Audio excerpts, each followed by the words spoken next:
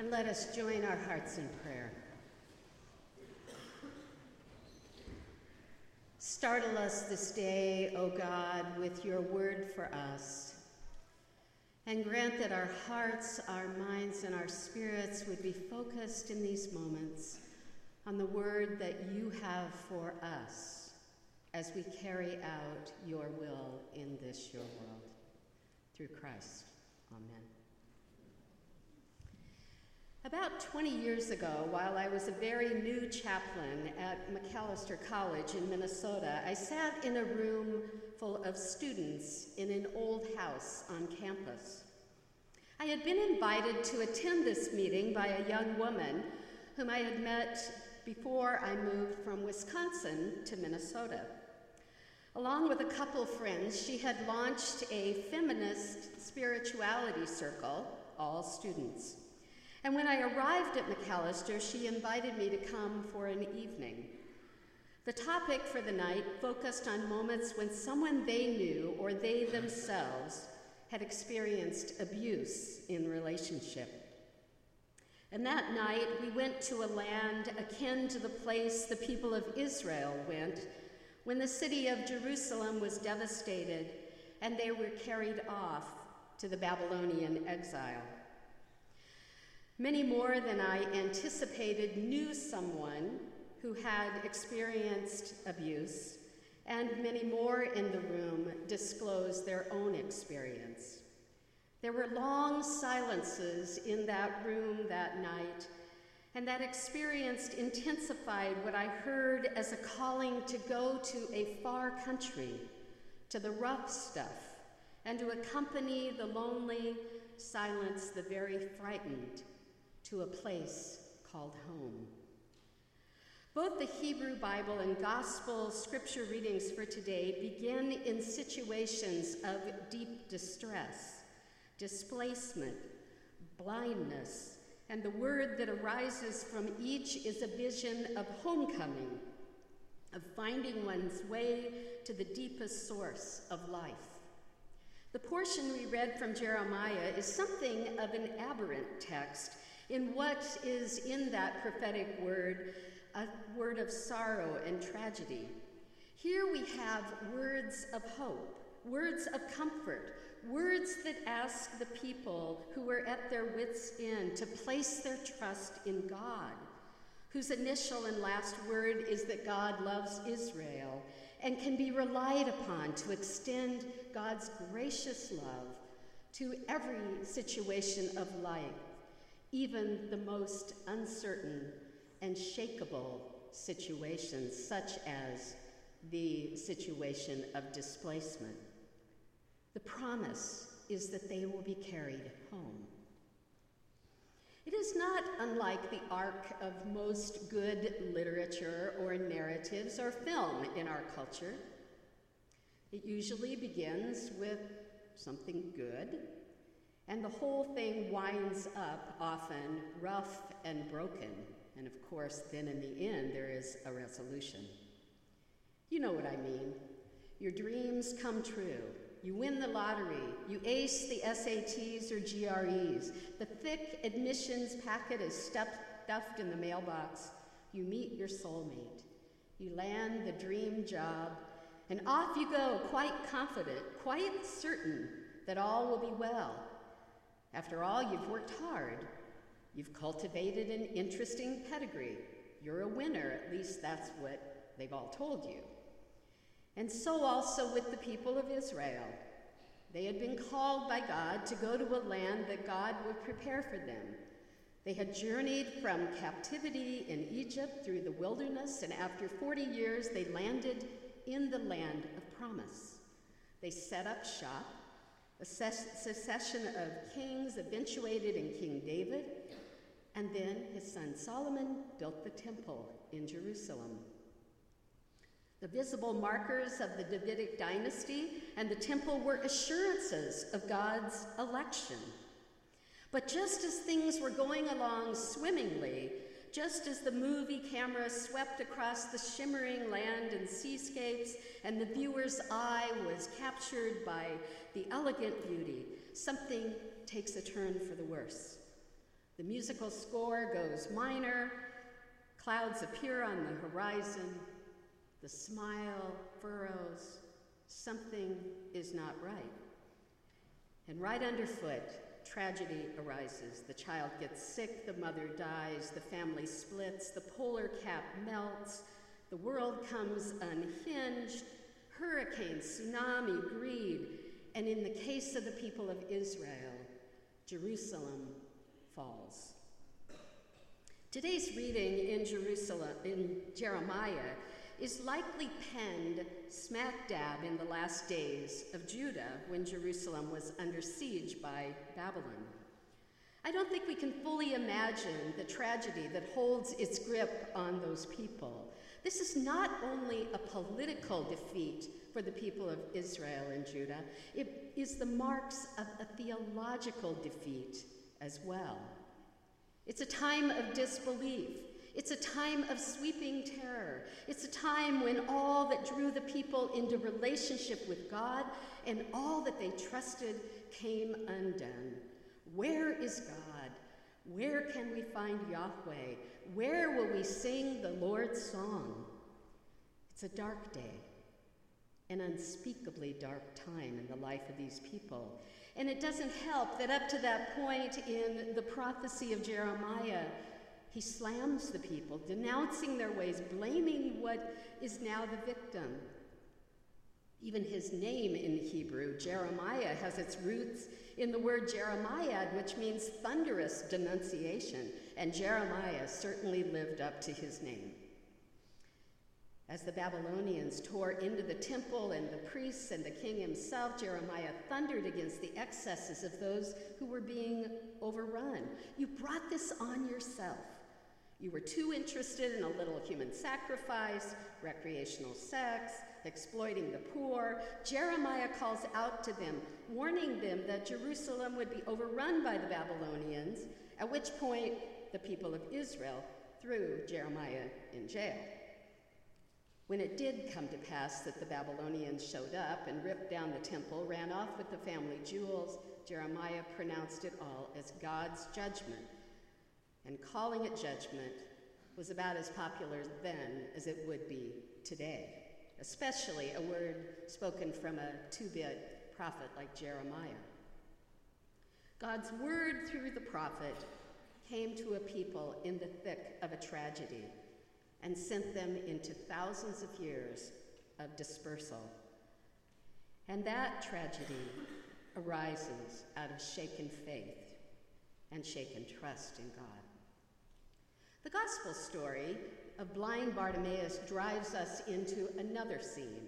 And though there are many other scenes like this, particularly in Mark's gospel, where people are on the brink of self-destruction, people who wonder if there's a way out, people who reach desperately for a cure for themselves or a family member, this story takes us to the margins, to a man who has begged in a dusty, dingy, out-of-the-way Jericho for a very long time. Certainly being blind had its challenges. Yes, being a beggar is a tragedy. But this man, who actually is recorded in this gospel with a name that is alone quite unusual, has no companions to get him to help get Jesus' attention. Jesus is about to leave Jericho, and this man is among those in the gospel who stand at the margins, who stand in need of healing, who are overlooked, assumed outsiders, who are alone, have long since been abandoned by family. He, along with that Syrophoenician woman who called Jesus out on his chauvinism. He, along with the Gerasene demoniac, whose demons were legion and who lived in a cave out of sight but not out of mind. He, along with the blind man from Bethsaida, whose world was rocked by Jesus placing spittle in his eyes and the man seeing trees walking like people. And we must not overlook the little children who Jesus placed in his lap. Right in the midst of the shushes of the disciples, there is Bartimaeus. He's on edge. He's shouting out, shrieking at the top of his God-given lungs. And the more the disciples try to silence him, the louder his shouts become. His life has been nothing but a tragedy on a crash course to nowhere. And anyone who has been in Jericho at that time in history or even today knows that there is not a future for the Bartimaeuses of then or now. And so these texts lay in deep tragedy. They take us to the most vulnerable of human conditions, beloved cities laying in heaps, human wreckage that rises out of greed, selfish desires, systems that render the infirm to the margins, the nakedness of their lives laid bare in fear, regret, sorrow, undoing. And we are not far from them, are we? We might actually find some measure of relief if someone dared to be as searingly blunt as Jeremiah. Our individual and common life holds much tragedy. There are the angry ones and the lonely ones. There are all of the world's tragedies that we have heard this fall by a stunning array of preachers here at Memorial Church. And though tragedy is where these texts begin, it doesn't end there. Because like all great academic institutions and civically engaged organizations, it is a question that disrupts what might be assumed as the unavoidable, cynical tragic. And it's so important to pay attention to the questions that emerge when bad things happen to good people, or when justice seems a far cry from all that is occurring. I don't know about you, but it seems a little bit odd to me that when blind Bartimaeus emerged from the crowd, having thrown off his only possession, his cloak, and sprang forward, that Jesus asked a question that seems like it would have an obvious answer. As he sees the stumbling man come close, he asks, "What do you want me to do for you?" And we may not realize it, but Jesus has actually posed this question in another context. Not long before, two disciples, James and John, were arguing with each other about who would be the greatest. And there was the question, "What do you want me to do for you?" James and John wanted guaranteed status in the coming kingdom of God. By contrast, blind Bartimaeus wants vision. He wants to be healed of his blindness. And that same question comes to us this day. It's a deal-breaker question when asked by Jesus of us, "What do you want me to do for you?" It's a clarifying question, and the way we answer that question exposes the truth of whether we long for power and privilege or whether our deepest longing is for sight, for vision. How do you respond to that question? How would this institution called Harvard answer Jesus' question, "What do you want me to do for you?" Because Jesus' message is not only a message for those who lived in his time, but also comes to us, who in this time as Christians may also feel as though our faith that we hold has been watered down, has been accommodated, has been privileged, and thereby dismissed as anything but life-giving power for us today. "What do you want me to do for you?" Jesus asks. And if we take the question to heart, the answer we have this day could change the course of your very life, just as it did for that blind man in Jericho that day when Jesus came to town. But most powerfully and most assuringly, if our answer to this question is that you want nothing more than to find your way home to God, then the way is clear. When I was sitting in that room with those students at Macalester College 20 years ago, I realized one thing very clearly. They were wandering in a far land, and their courage and their support for each other and their sheer guts to name these tragedies gave them a glimpse of a homeland as they journeyed together through their heart-rending stories in that little house that evening. Unlike Bartimaeus, they were not alone. On this campus, we also face the tragic reality of the experience of sexual assault. And this tragedy keeps many among us from the promise of homecoming here at Harvard. Throughout my ministry, I've had the privilege of accompanying many survivors of trauma to this hand of God's grace. I've heard from them that they believed that college or university life would be the best years they had. And then there was the party, the approach, the intoxication of the attention, the promise of a good time that went off the rails. And the trust that this new home of a campus, of a community that would emerge with joy and hope, the long-term condition of this place changes in one moment. I've heard too many tales of self-blame, both from survivors and alleged perpetrators. I've heard of the institutional denial. I have wondered about my role and our role as a faith community. But what has come clearly to me is that the power of Christ's transforming grace arrives when communities offer a harbor of safety and assurance that we will do everything in our power to help everyone find their place at home. I believe that the call of the gospel is to look into the staggering issues of our time, just as it was the call of the gospel in Jesus' time. And if the gospel begins with tragedy, with the realization that we cannot save ourselves, then the gospel ends with belonging and welcome. If the gospel begins with a blind beggar, it ends with a man leaping out of his skin at the chance not only to follow the healer, but to stand on his faith that healing would come.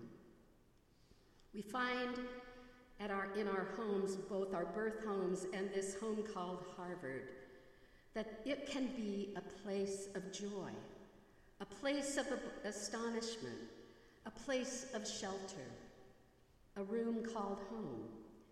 This place that calls forth the fullness of our personhood, our sexuality, our intellect, our imagination, is a place that holds tragedy and is mobilized by questions that invite us into a deep and pervasive healing to all that blinds and causes us to stumble.